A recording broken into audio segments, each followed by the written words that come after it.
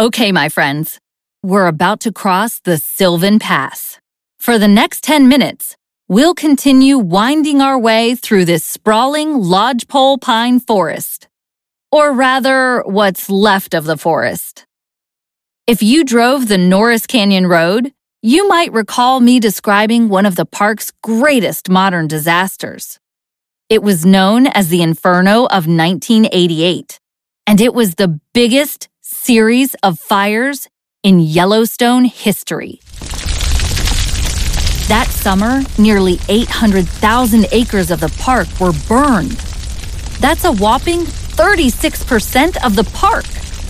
What you see now is the aftermath of just one of 1988's largest, hottest, and most deadly fires. This fire alone consumed 140,000 acres. That's nearly the size of Chicago.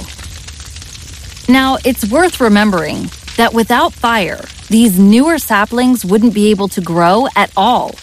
In fact, it's fire that clears the canopy, removes old, unproductive growth, and opens lodgepole pine cones so they can spread their seeds.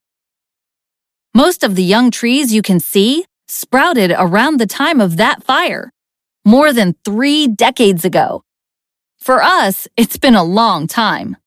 But for the trees, their lives have just begun. It may take up to 200 years for these pines to reach full maturity. I guess good things come to those who wait.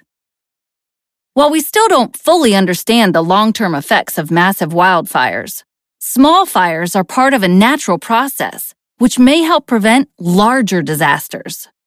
Since that time, the park's fire management policies have adjusted to mimic the natural cycle of fire, death, and rebirth here in the park. As we drive through the remnants of the Yellowstone fires, let's also remember the courage of the firefighters who protected the park and its people. It's hard to imagine the infernal struggle these men and women faced. Smoke and ash, darkened skies, trees turned into 80-foot torches. More than 25,000 firefighters came from all across the country to battle the 1988 blaze. Tragically, 2 of those firefighters lost their lives. But if not for the sacrifice and hard work of these brave men and women, the fires could have destroyed more nearby homes and property, more of Yellowstone Park, and taken even more lives. Brave men fall with the battle cry. Tears fill the eyes of their loved ones and their brothers in arms.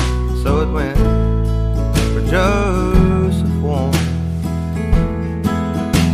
It should have been different. It could have been easy. His ring could have saved him. But a country unborn is bravery, and it spread like wildfire.